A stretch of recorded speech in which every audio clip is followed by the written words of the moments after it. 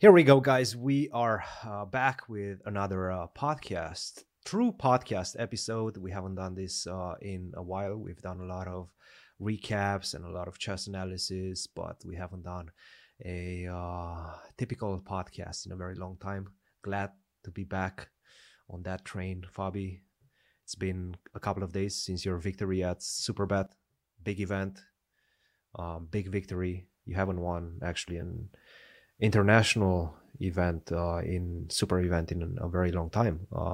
I think there were some statistics that I think the last one was 2019. Obviously, you won the US Championship and a few others, but a classical international event victory must feel pretty sweet. Yeah, I won Tata Steel in 2020, but since then it's a little bit of a very narrow criteria. But yeah, I haven't won a tournament with players from different countries in classical chess since 2020, January 2020. But yeah, it's definitely very, very important. And also, it's not an individual tournament, which is why I was quite motivated as well, because it's part of the tour. Two tours, in fact. Well, one is the Grand Chess Tour. And I really hope to do well in the Grand Chess Tour. I haven't, like, there's some players who usually do very, very well, like Wesley, for example, but I haven't always done well. I think I did pretty well in 2018, but besides that, I don't remember a good year for me in the Grand Chess Tour. I don't think you ever won it, right? No, I never won it, but I also only once got third place, and I never got second place. So yeah, I'm hoping this year to do better, and this is a good start for it. And the other tour is the FIDE circuit, which is just a general tour of all tournaments. And this puts me in a better position than I was in. It's a bit, right now it's a bit too early to say, because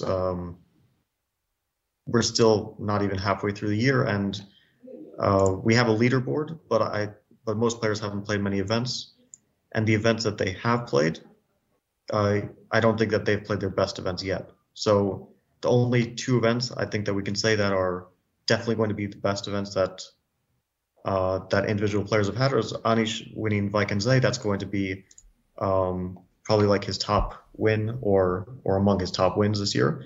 And for me, the super bet is going to be either my top win or among my top wins in terms of the points it gives.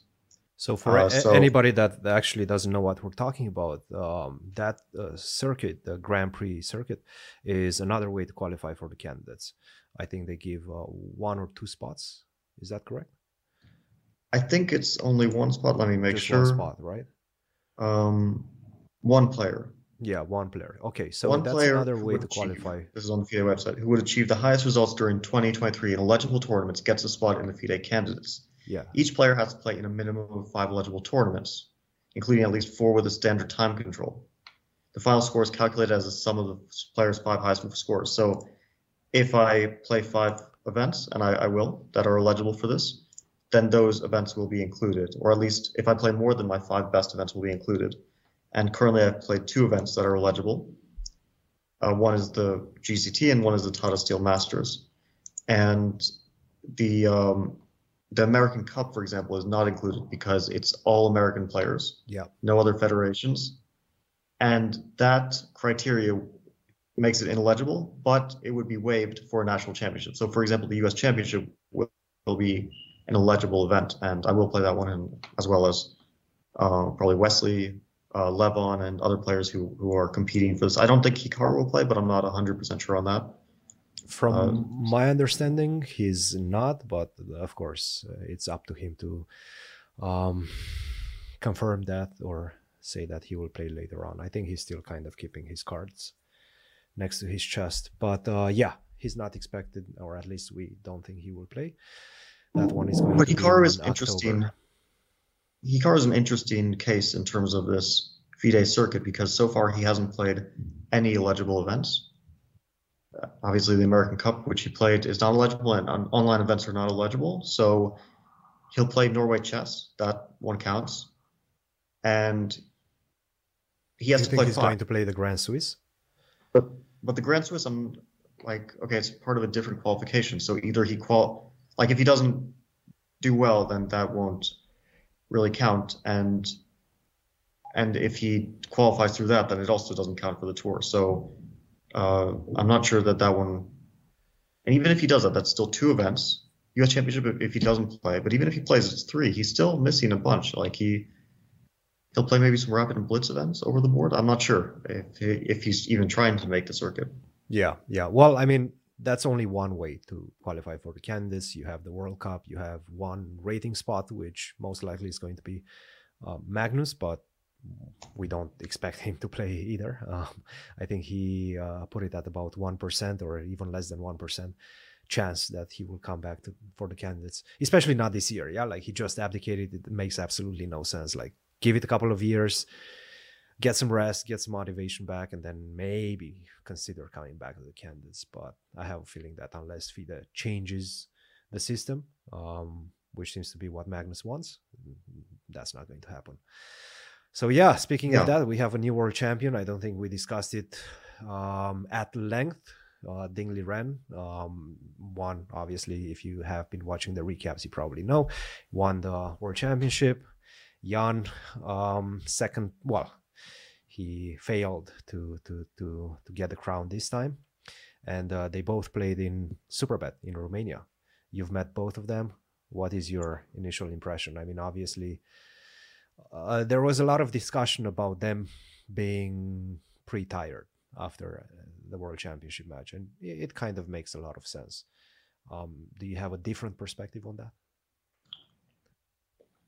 Well, I do, and it's based on personal experience. So I say take it with a grain of salt, because obviously what happened to me in some isolated tournaments isn't necessarily the norm.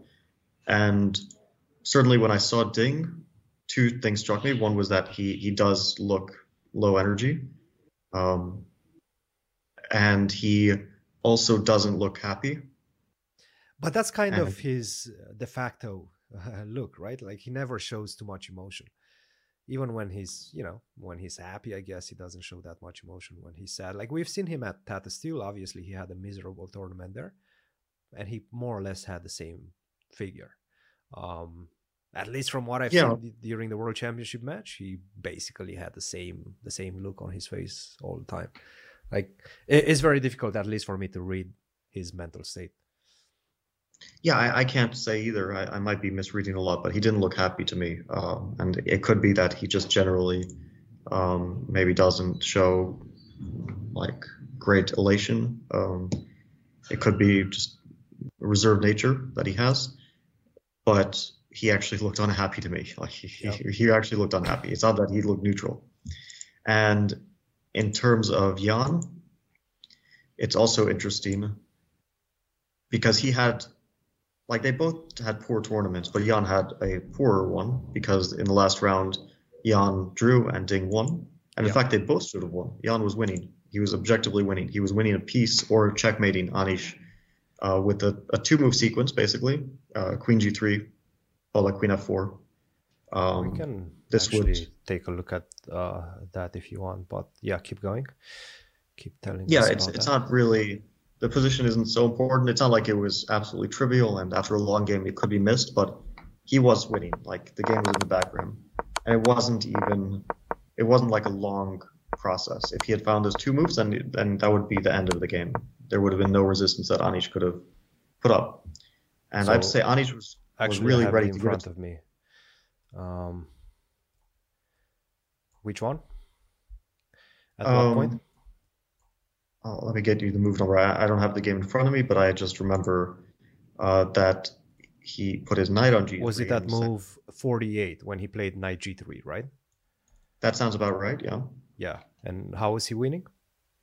There was Queen G3. Let me get the position up as well, so that I don't mess this up. So this is last round, Anish with white against Nepo. Anish needed a victory to be able to most likely catch up with you. In fact, actually, he needed a victory if he wanted to at least tie for first, because you were playing one of the chasers. You were playing Richie Rappel. Yeah. So if he would have beaten you, then Anish would need a win anyway. He needed a victory to potentially tie for first.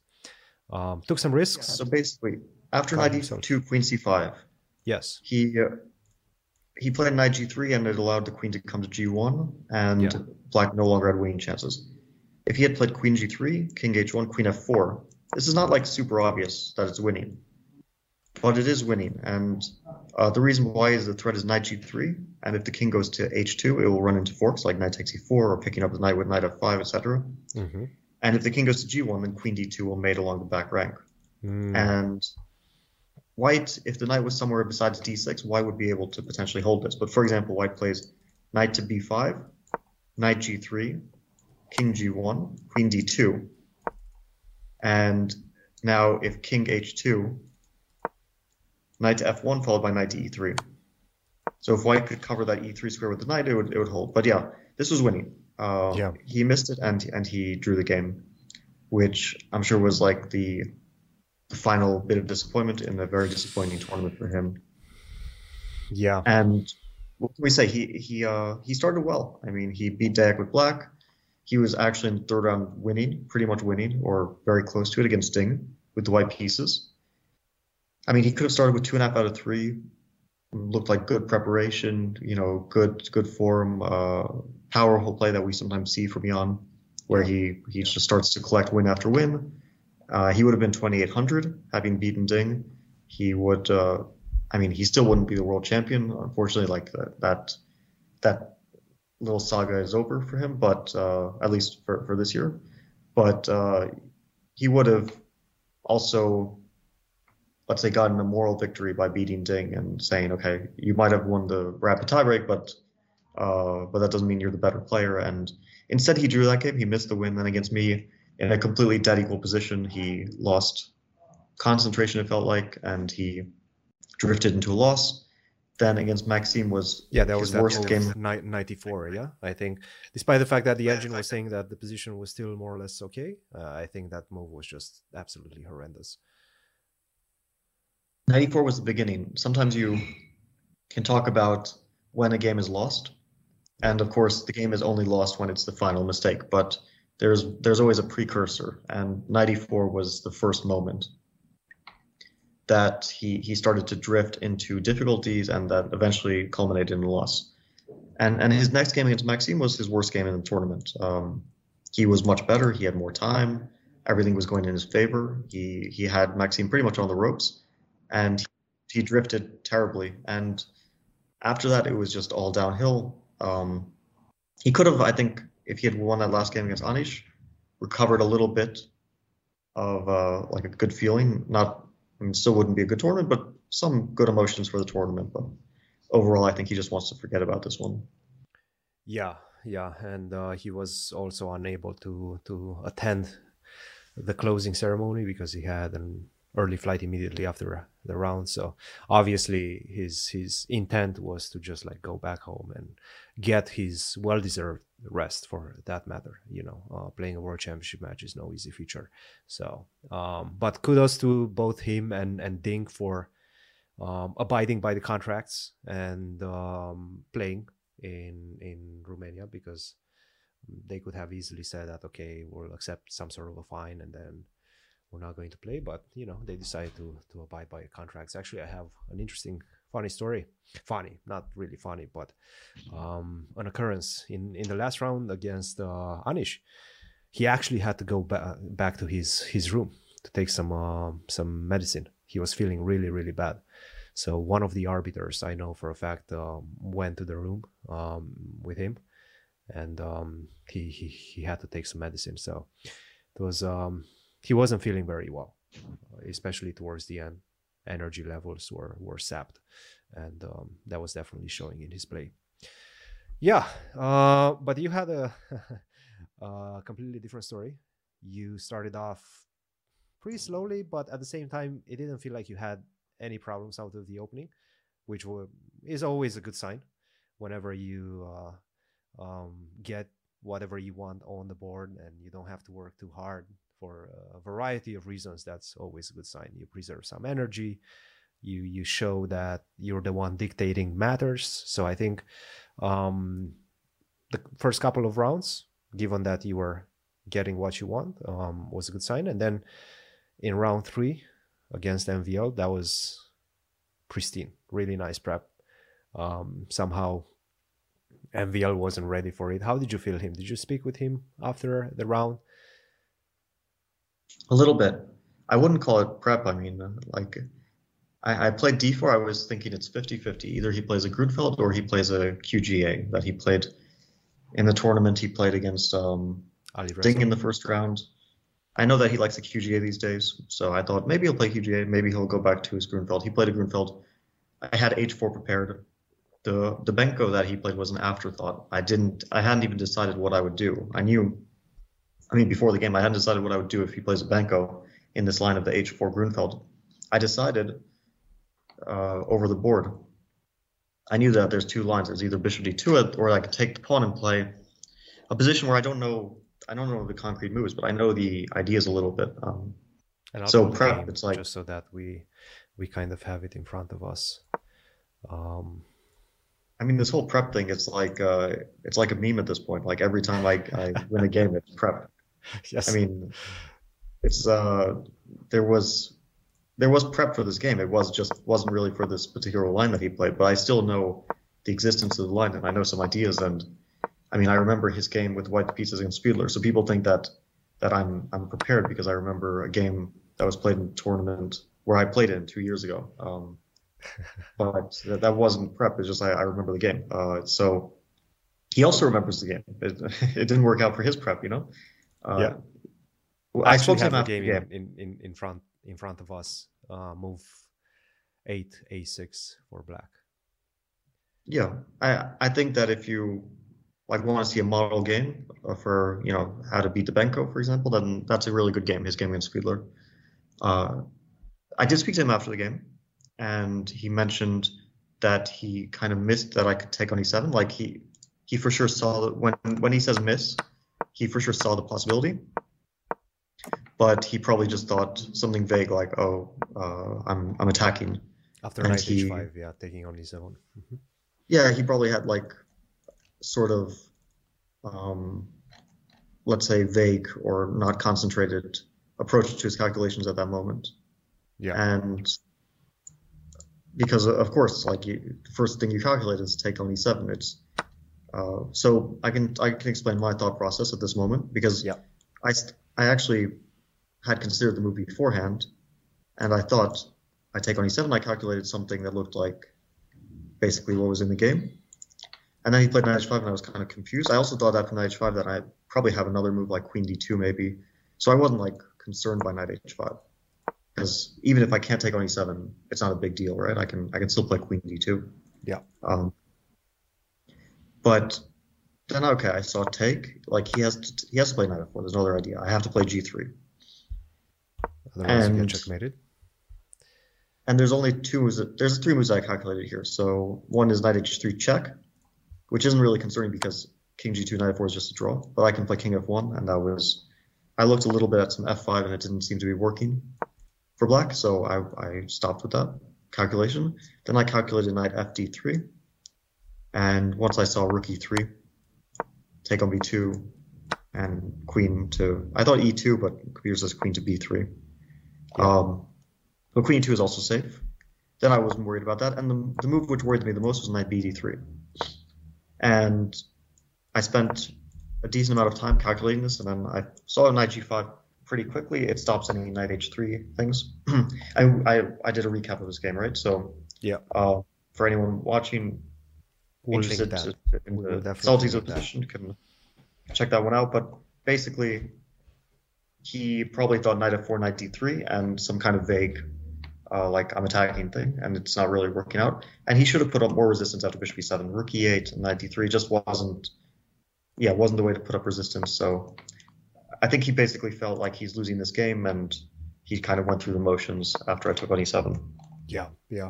No, that was once again a very good start, round 3, and immediately followed it up with that game against Nepo that gave you +2.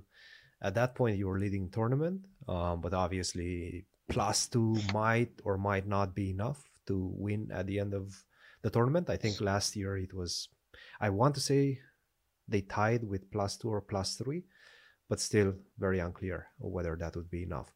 And you kind of not necessarily coasted because you actually had some very decent chances even in the later rounds. I think against Firuja you were doing quite well. Had, well, had an amazing chance spoiled by your last move. Um, Anybody, we will link that recap as well with knight to c4. That was very unfortunate. Actually, how did you recover from that? Because that's, you know, that's not a pleasant feeling to just know that you're completely winning and then with one move spoil absolutely everything. Yeah, it did. I wasn't happy, but I didn't really dwell on it too much. I've messed up bigger things in my life than this. Not, I mean, obviously it's a pretty huge blunder to miss Rook F7, but I missed up more important games than this one. It still felt like an important game, and it was definitely with some luck that it ended up not being an important game, that it actually would not have changed anything for me in the tournament if I had won or not. Uh, yeah, the rest of the games I coasted. I had this weird. It was a weird tournament because with the black pieces against Duda, against Wesley, and against Richard, I was not really ever in danger. And against Duda, I basically didn't have to make almost a move on my own. I just knew the line very well.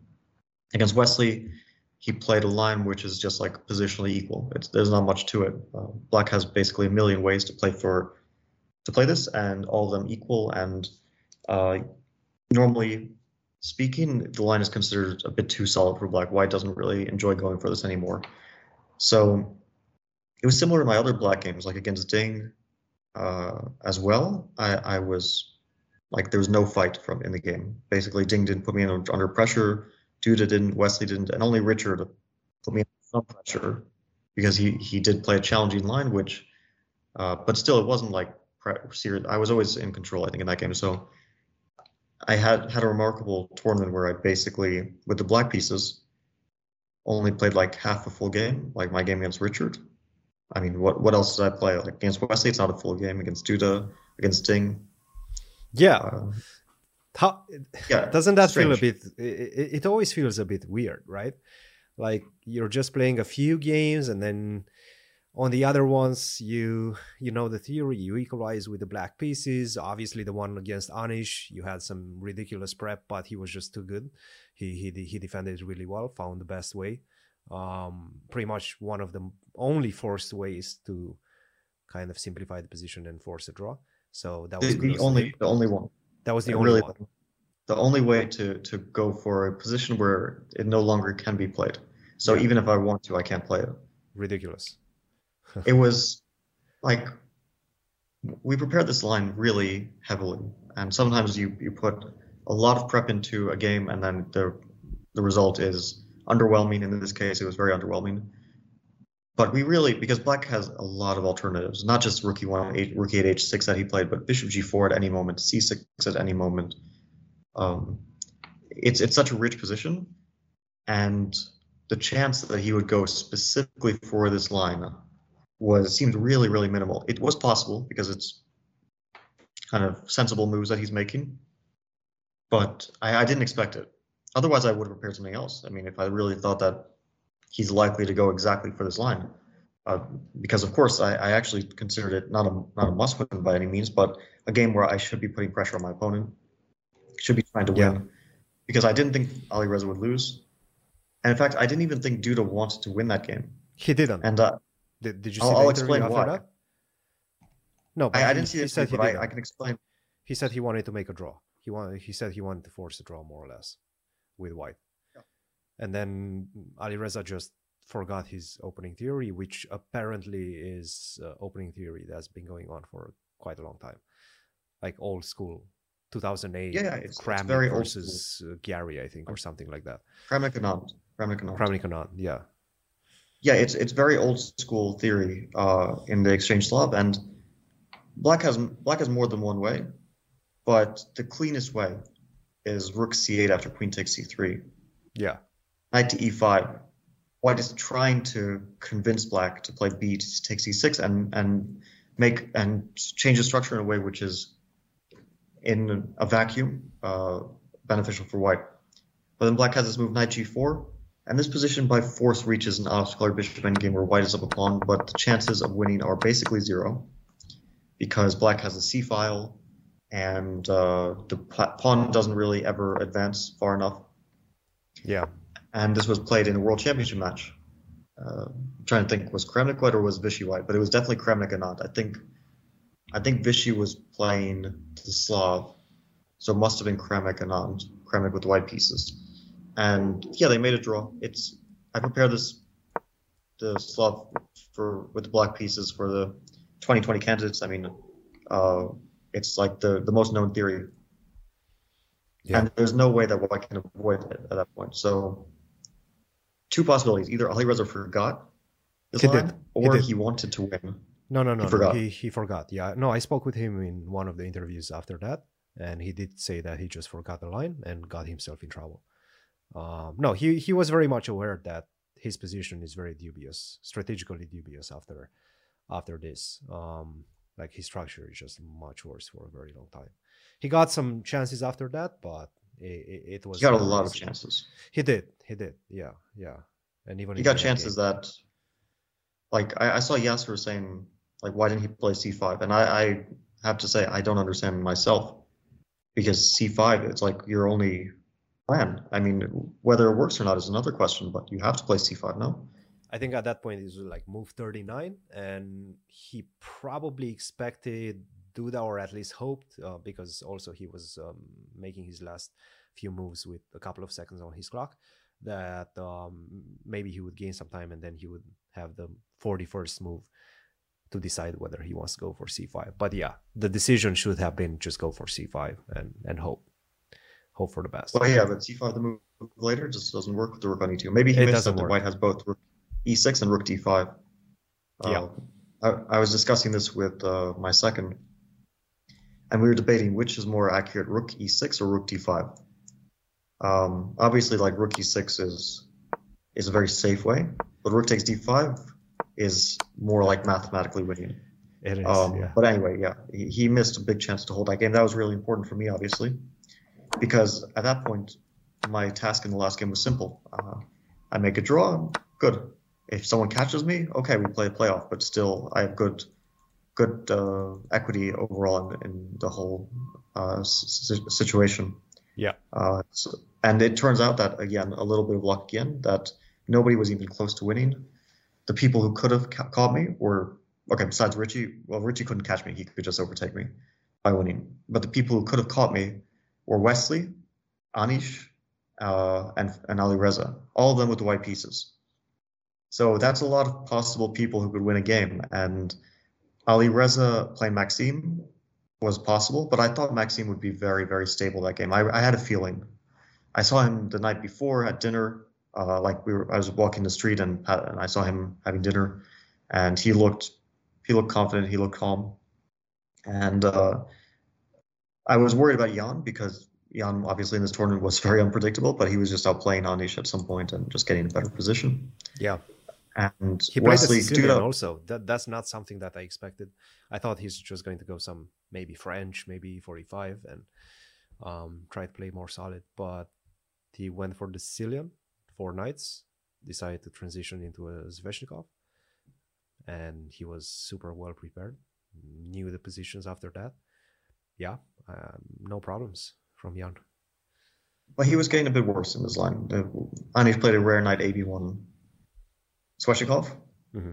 I think basically Anish is recommending this for his chessable series on E4, this knight AB1, so he decided to play it himself. And he was getting some pressure against Jan for sure, but then he misplayed it, and Jan was. I spoke to Anish a bit about like the game and the details of the lines, but yeah, he was.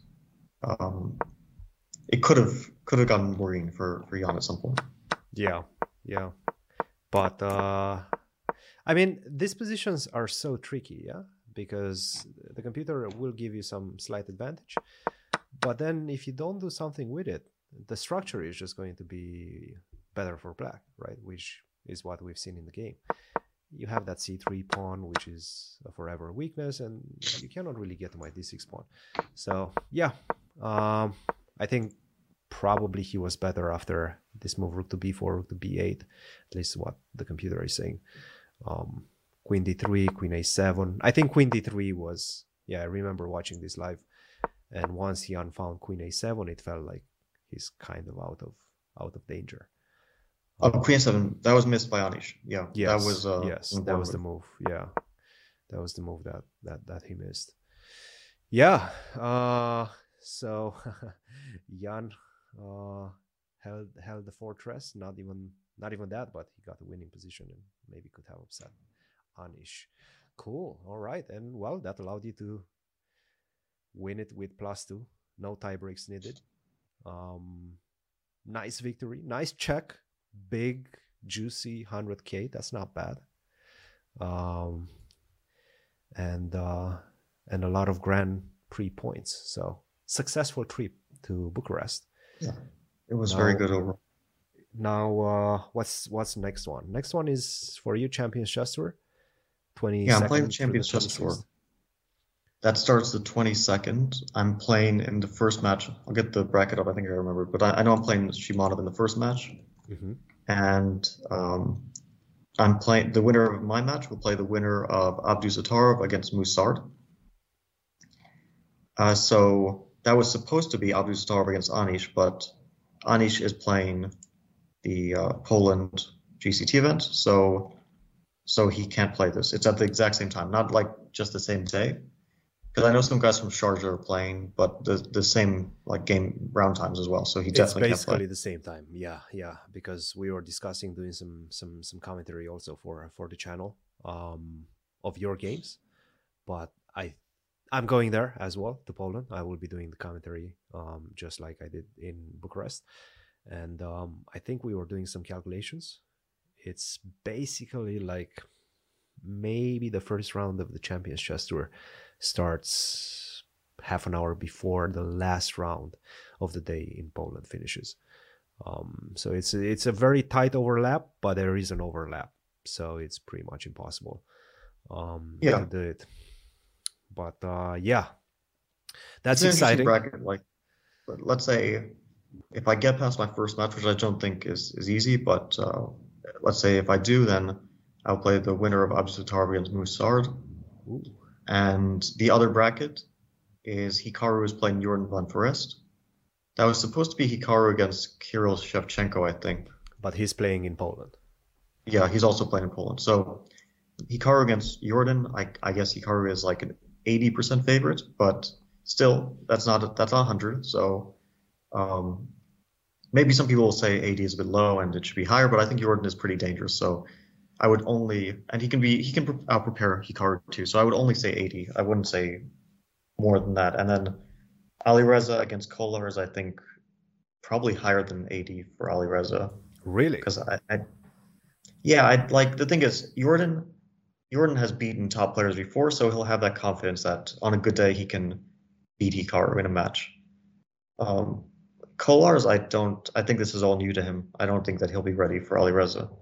So I would predict that they both win, but I would even predict more heavily that Alireza wins, and then we see a Hikaru-Alireza match in the quarterfinals. It's the semifinals of the winners bracket or whatever you want to call it. Yeah, it's a double elimination tournament. So the champions bracket. It should be interesting. I'm glad to be back in the Division 1. Thanks to getting second place in Division 1 last time. So I was lucky that I'm playing directly seeded in Division 1 again. Yeah. It's it's a bit of a softer field than last time. You don't have Magnus, who's playing in Poland. So that's a big miss. No Magnus, no Wesley, no Anish. Anish was supposed to play as well. Yeah. Wesley, Levon. Yeah, no, he's definitely softer. Still, Hikaru, Perugia, Abdusattorov are the three very tough guys. So that's good. You got to make it in top 3 at least to qualify for the next tournament's Division 1. So that's always a good goal to have, I think. Obviously, winning it would be sweet, but if you make it top three, then you have guaranteed Division One next tournament, which is a Yeah, very nice look. I have to make sure my schedule lines up because you never know. There's so many tournaments they could always overlap. I could miss one, but hopefully I don't miss an event because I would like to qualify for the final. And right now in points, I'm doing well, but you never know, right? Well, there's one way to qualify for the finals. You have to win one of these things. Yeah. You could either win, but get it done. if not that, then if you don't win, my best chance to win was last time, and hopefully I'll have another chance, but it's never a guarantee. But the standings right now, like on points, are I'm effectively first in points because Hikaru and Magnus qualified through different means.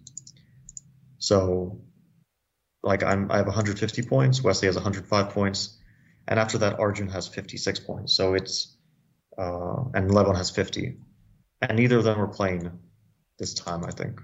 Yeah. Noterbeck has 50, and he's playing, so that could be that could always be a competition. No, definitely a good one. I'm going to Poland. That's going to be the next stop of the Grand Chess Tour. I'm excited about that. Magnus is going to be playing. He plays the rapid events during the Grand Chess. Well, not St. Louis Rapid and Blitz, but the European ones, Poland and Croatia. So that's always exciting. Have Magnus around. Actually, for the first time, I will be interviewing him. I have never interviewed Magnus, so it's a new experience. We'll see how he takes on that. I've been his rival, more or less, his team's rival. So we know each other from that perspective, but we never interacted from an interviewer-interviewee type of situation. So that should be interesting. And I know he has precedent, take it pretty hard on interviewers. So I'm excited about that. Should be fun. I remember the time when he went after Boris. You know that. You remember that? Yeah, I was there. The fun. Maurice is actually going to be in Norway. I've heard. Yeah, he texted me.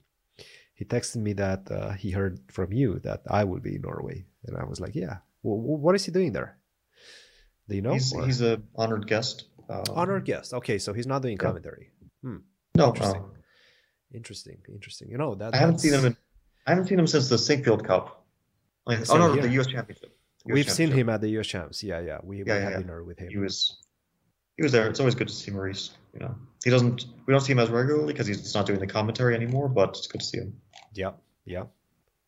No, that's definitely going to be interesting. He's probably going to be at my wedding, at least as of right now. He accepted the invitation, so we'll have him there. Yeah, I hopefully will not. And hopefully, I won't have you there. Yes. Yeah. Because you're playing the World Cup. Cool. All right. Enough of Superbet and future events. We do have some stuff happening in the chess world. We have another, yeah, you guessed it, cheating scandal. And you've mentioned it on your Facebook as well. Basically, Bobby Hess came out swinging against FIDE and the hybrid events. There's an article on chess.com. Hess asks FIDE to address suspicious rating games in hybrid events. So basically there's this hybrid, which means that you play from a certain location with a proctor next to you, but the games are being played online. And there's been that's an invention from the COVID pandemic era.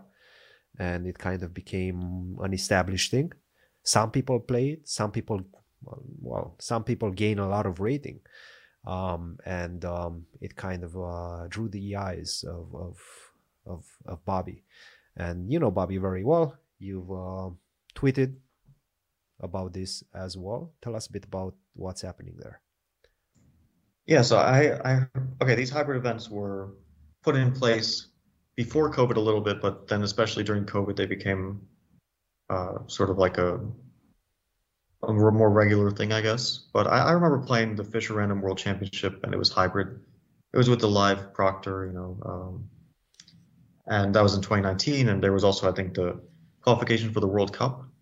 I guess that was for the 2021 World Cup, I think, and that was hybrid. And there was some, suspected cheating maybe. You never know, right, with these hybrid events because the arbiter, if the arbiter is not uh, honest, and that's possible, or if the arbiter is incompetent, then you could have someone arranging computer cheating. But the other bigger issue was brought up by Robert, and this is something I heard of very casually at some point. I forget when, but people were making jokes about like Bulgarian players, and I didn't really understand what that was about, and I didn't really pay attention to it. But then I heard more recently, before Robert came out with this, that about these hybrid events, and that some players in the U.S. were gaining hundreds of rating points in a single list or even in a single event. And obviously, no reason to name any names of those players, uh, but the tournaments were suspicious. They were playing players from one country in these hybrid events, winning all the games, and I didn't check the moves, right? So I don't know, let's say how the games look from let's say a human point of view, but the results itself are just they don't make any sense. Yeah. You see these players, they gain like 150 points in one event, then they play a real over the board event, they lose 50 points. They seesaw between real events and these hybrid events that where they win all their games, and it's always between players put of a certain country. some stuff out, and basically it's pretty damning. Basically, the match is between the US and Serbia, and you can see how many rating points the US is winning pretty much every single time they play. Like 57 gain, 61 gain, 14, 8, 27, and Serbia is just basically losing. So, yeah, a lot of speculation about these tournaments. Obviously, there's no physical proof, but this looks pretty damning. So the thing is, great. So after at some point, Robert got in touch with USCF, and I think he's also like one of the heads of the players committee. So it's also like something that he has an official position to be able to deal with these things. So he got in touch with the USCF, and he told them about this, and they decided not to register hybrid events with FIDE. Mm-hmm. But then these hybrid events, since they couldn't register them with the USCF, they decided to register them with foreign federations. So you were having these events, which are hybrid, which were with US players and foreign players registered with foreign federations. It was all very sketchy, to put it mildly.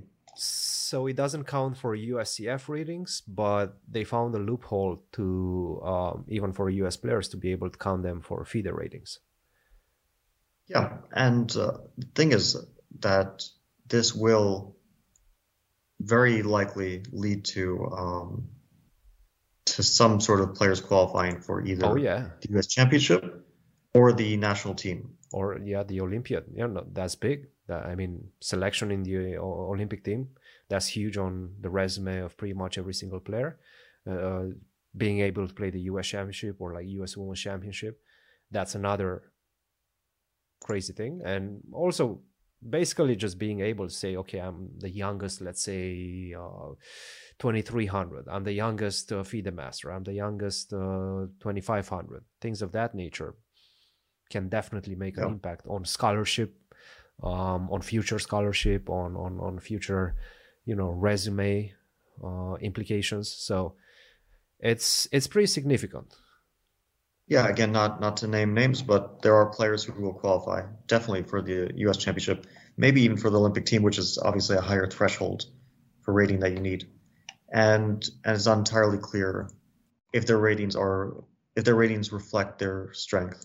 So these things adjust themselves over time, but they can lead to temporarily some players losing out, some players gaining out on invitations.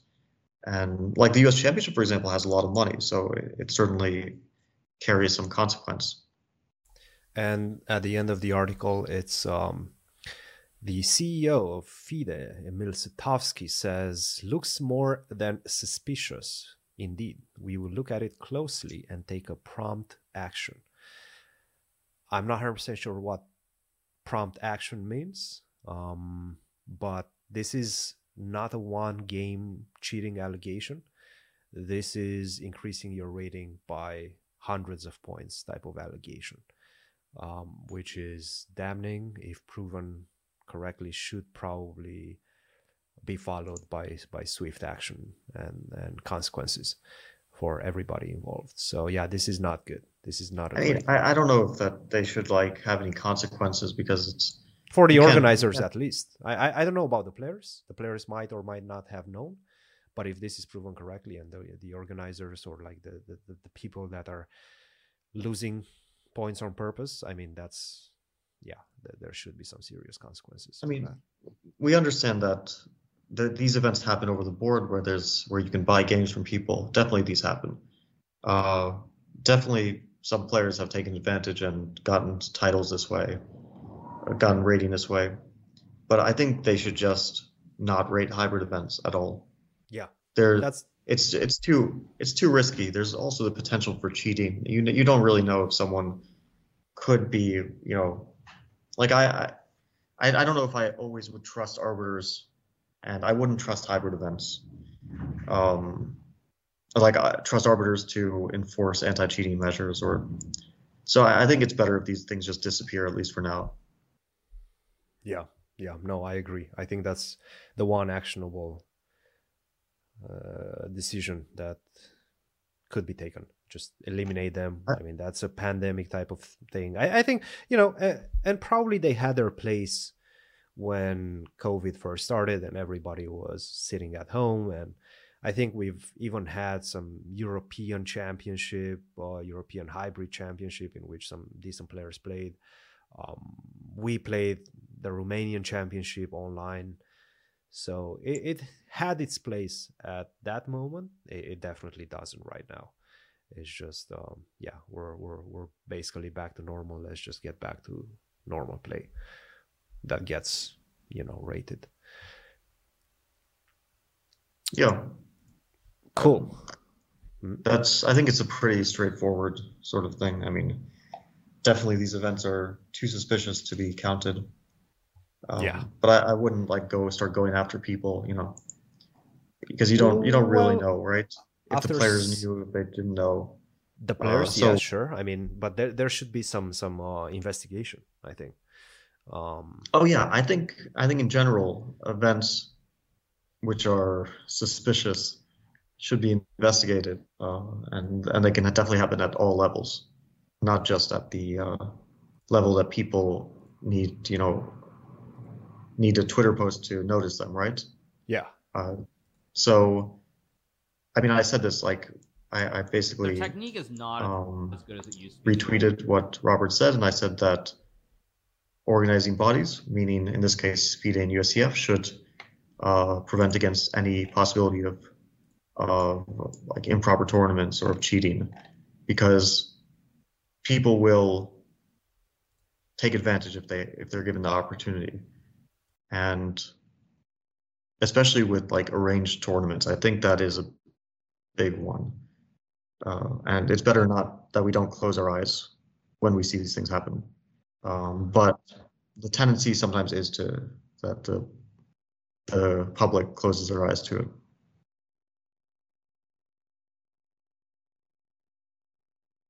All right. On a lighter note, we have Hikaru bashing 2600 players. I don't know if you've watched this video, but basically Hikaru is No, I doing have. this thing called the disrespect speedrun, where he just talks trash about pretty much everybody. And he had a funny one recently where he said that 2600 rated players, which includes me, so I feel directly attacked. Their technique is at best sketchy, I think he says, but let's listen to him. Days. Like anybody who's over 2700 obviously is a boss, but I feel like when you play 25. Wait, let me just make sure that there we go. We have it. 2600 level players. I mean, I'm talking classical chess, of course, you guys. I feel like their technique is sketchy at best. So I'm trying to understand. What does Hikaru mean by 25, 2600 rated players' technique being sketchy? Like maybe you can. Okay. Like what do you feel is sketchy about, as an elite level player yourself? What do you feel is sketchy about the technique of a 25, 2600 level player? Well, 25 and 2600 is such a big difference to start with. But yeah, I think it's mostly like, between 25 to 2600, low 2600s. yeah, but still low 2500 and low 2600 can be a very big difference. Okay, but the thing is, for Hikaru, these players are like, they make mistakes. That being said, I did see the World Championship match. I don't know anymore. Um, Yeah. Technique there was also a little bit sketchy. Yeah. But yeah, normally speaking, for let's say a player of Hikaru's caliber, he can basically do what he wants with these guys. And yeah, you can mess, like, if you're 2750 plus, you can kind of mess around with the 2600. You can get away with a lot. Let's say you can get a very bad position. Very often, it's good to get a bad position because then you give them the ambition. The hardest thing to do is when a lot of these guys are super, super well prepared and they can try to shut the game down. But you give them a good position, they start to get ambitious, and if you do risk losing a bit, but very often it all turns around. And he's also probably talking about speed chess, and especially in speed chess, like, he can get away with so many things. I mean, he can get away with things against me, against Magnus even, but the things he can get away with against a 2600 or a 2500 is just kind of that. That being said, okay, there was a Pro Chess League. We do sometimes get punished by players who are 2600. He was even getting punished almost by Alice Lee, right?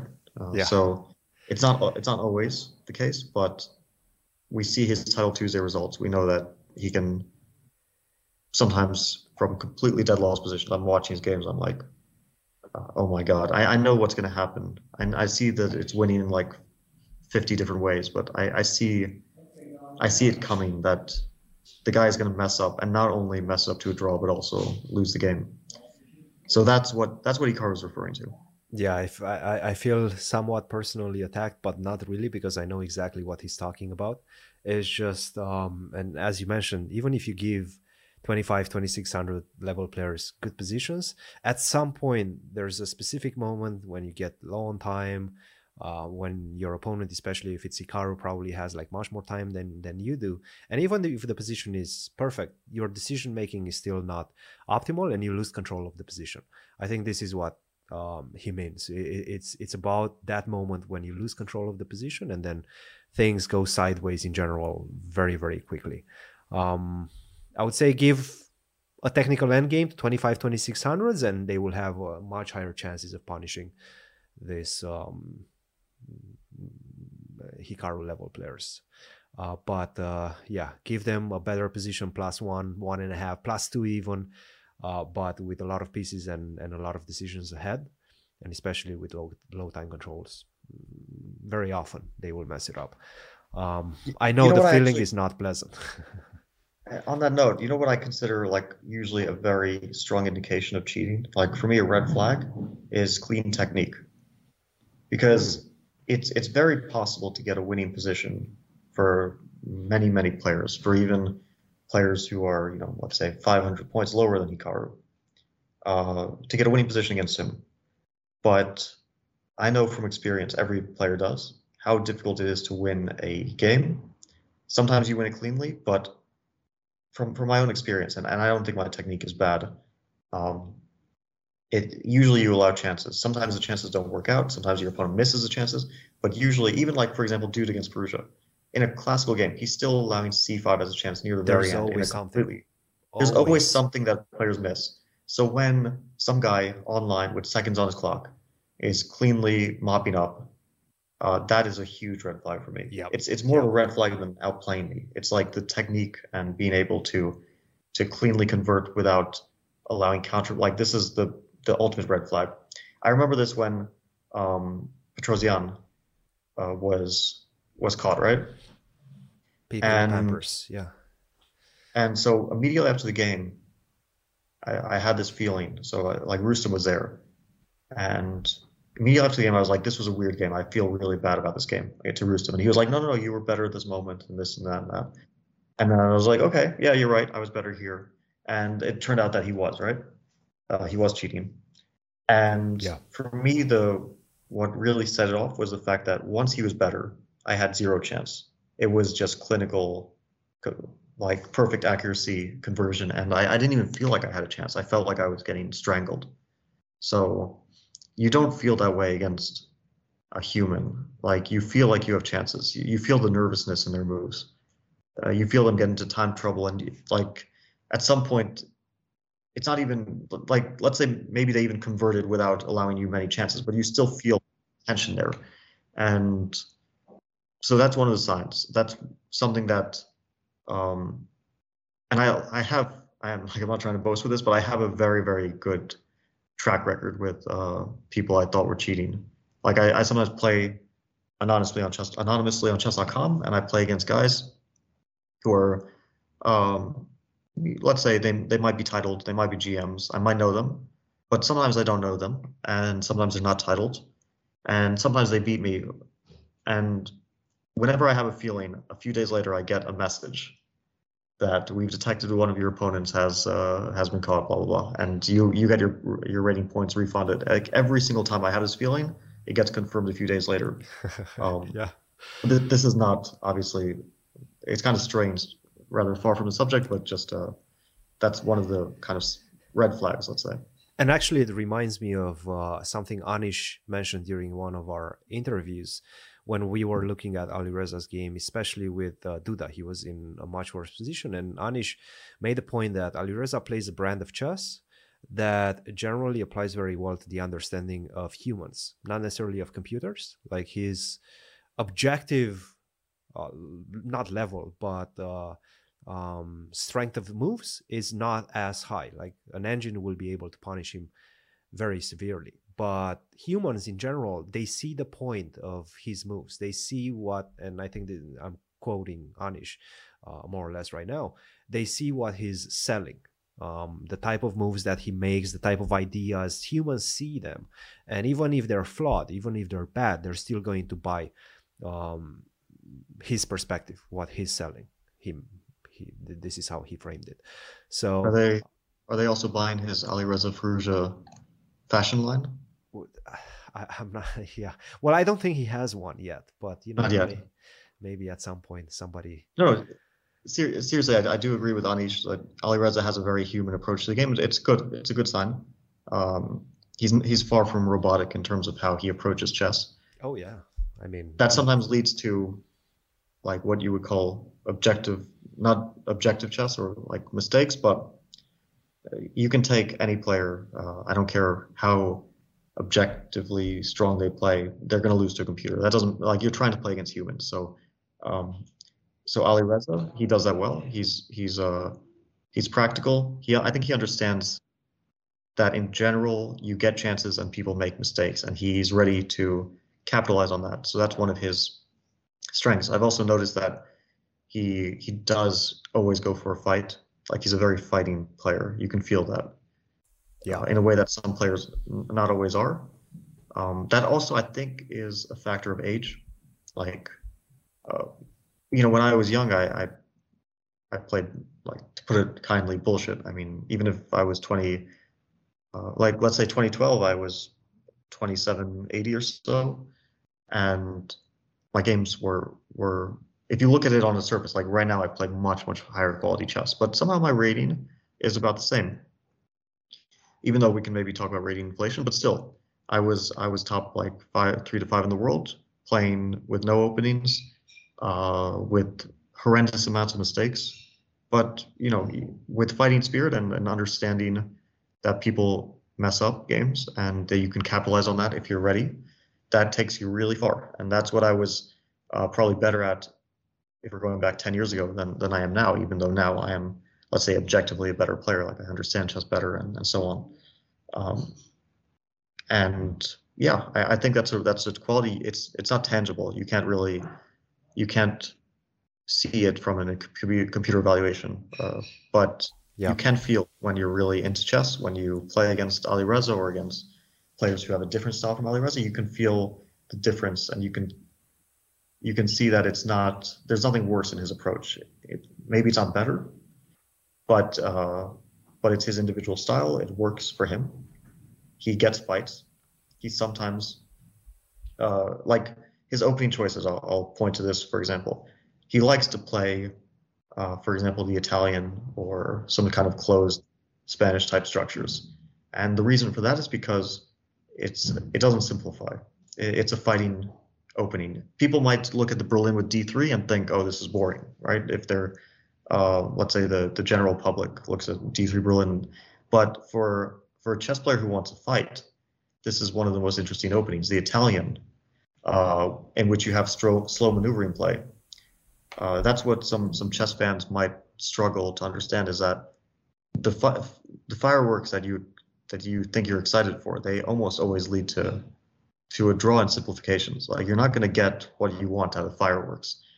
If you want exciting games, what you want to see is the Italian, like these slow maneuvering positions. We see it, for example, Ali Reza against Ding, some kind of boring position, but eventually it explodes. We see it Nepo against Ding. That's a great example. Boring position. In that one, Ding was in fact winning, right? But he was objectively winning with one specific move. He made the wrong knight jump. Like, basically, he could get the knight from D to E4 or the knight from F to E4. One of them was winning objectively, +3, +4, whatever. The other one was blowing the advantage. In fact, it was giving the advantage to white. And he just made the wrong knight jump. That's a perfect example of the way Ali Reza plays and his style, and how it meshes so well with human chess. Yeah, this moment from the game, knight fe4 versus knight de4, I was like talking to Anish, and we were trying to understand Ding's thought process, because there's always a thought process behind it. And we kind of couldn't understand it. Like, sometimes you make mistakes, but still there's a lot of reasoning behind it. There's logic there. We couldn't really understand the move, and finally I came up with some sort of explanation, but it didn't sound very convincing. What was it? I have the position in front of us, actually. Okay, so let's get his game up here. Yeah, knight d4 was the move. Knight d4 was the move. You can see that it says, this engine says like minus 0.89. It was much worse than that. I think objectively this is something along the lines of -4 right now. Yeah. Okay, so the first thing is that knight d4. Why did he reject this? This one is easy to explain. He saw some kind of knight f7, rook d1, rook d1. He didn't really see knight f2 and queen e4 ideas. He saw bishop h6 vaguely, looked dangerous, whatever, and he rejected it not based on some deep calculation, but more like, I don't want to allow knight takes f7 stuff. Yeah. But then the question is, why don't you play rook to f8? And I don't think there's a reason not to play rook f8. But Ding wanted to release attention. Yes. Because he was probably tired or didn't want to handle the stress of the position. It's obviously a stressful position, right? A lot of possible captures, a lot of possible tactics. Yeah. So knight fe4 fulfills that criteria. But of course, when you play knight fe4, the only thing you calculate is bishop d6. Knight d6 is forced, and then you take something on f7. So the first part of my theory was he calculated this: knight takes f7, knight f7, rook f7, queen f7, bishop f7, rook takes d1, and he calculated bishop takes e8, rook d2, bishop d5. And he was happy with the draw. So he was actually going for a draw for this. Yeah. And the question is, what about queen takes d1 in this position after rook takes d1? Because obviously nobody wants to play king f7, right? That would be the game continuation. Yeah. And it's clear that white is better, so you're not getting your draw there. Here he actually has a draw with e2, queen d7, e1 queen, and bishop takes e8 and king h6. But did he actually calculate that this position is a draw? Because he's kind of fighting for it. But it is. So let's just say that some he queen g1, kind of saw all that, and he wants to draw there. Yeah, I mean the white king is pretty weak as well. You have your pawn up, but I'm going to get to your king, and I'm probably going to force the exchange of the queens. So my theory was that he saw all this, and the move bishop takes f7 that Ali Reza played and we see the game continuation, that after queen takes d1, he thought e2 would be good for black. So he thought that white couldn't even go for this. Yeah. And then he missed that after queen d7, e1 queen. That now it's a different story because knight to e5, and your king actually gets mated. King h6, Doesn't knight allow g4. rook to e7 or queen to e7. Cover that check. King h6, knight g4, king h5, knight f6, and queen h7 checkmate. And then he realized, okay, he has to take on f7. Queen e2 happened. At this moment, he realized he has to play a difficult position where black may or may not draw.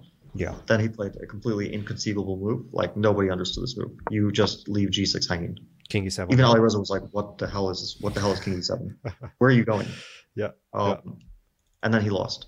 Yeah. But still, there's like so many holes in this thought process that I'm not even sure my explanation is convincing. It's just the best I could come up with. That's the best. Like, it still makes no sense because you can play rook f8 instead of knight fe4. I mean, like, white doesn't actually have concrete threats here. Yeah. So that's the best I could come up with. I told it to Anish, and he was skeptical, but I can't think of anything else why you would play knight fe4. Yeah. Yeah. Cool. All right. Fabi, I mean, that covers most of the things that have been happening in the last couple of weeks in the world of chess. Lots of tournaments coming up. In fact, Champions Chess Tour, Norway Chess, the Grand Chess Tour, the Poland stop of the Grand Chess Tour. That's exciting as well. On a different note and a much more difficult note, there was a tragedy in the world of chess. Sue Mararoa Jones, the wife of Gawain Jones and a very strong player herself as well, has tragically passed not long time ago, I think a week and a half ago or so. Big tragedy for the chess community, for Gawain Jones and his family. She lives behind 2 kids, and right now there's a GoFundMe campaign that we want to point out to and ask for your help, the chess community's help, to support it if you want. I will leave the link to that GoFundMe campaign in the description below, so you can check that out. But yes, just a big tragedy. I know Gawain. I've met him. Sweet guy. Just an incredible guy. I've never heard anything bad about him. He's just and over the chessboard, he's a fighter as well. It's just an unspeakable tragedy, and we just wanted to highlight this way the chess community can help. So yeah, it's really tragic. She was very young. She was 32 years old. She had just had her child, their child. And she was one of the best players from New Zealand, I think, and also probably from England. And yeah, it's a real tragedy. Yeah. So go check it out. If it speaks to you, support it and share it with your friends as well. Let's come together as a chess community and help in this very, very difficult moment. Cool. All right. Well, Fabi, that was fun. I mean, we haven't done one of these in a long time, so it's good to get back on the podcast route. I'll see you next week, most likely. We'll chat. I'll give you the insights from Poland. You'll give me the insights from the Champions Chess Tour. We'll reconnect then. And I'm sure we'll have some more content coming out your way. Don't forget, guys, to support. The easiest way to support is to just subscribe to the channel, like, the good stuff for the algorithm. Give us your comments. Leave us your comments in the comment section. Tell us what you thought about Fabi's performance, about the upcoming tournaments. Discuss and engage. What else? Are we missing anything, Fabi? No, I think we covered everything. Cool. All right. Until next week, guys. Cheers.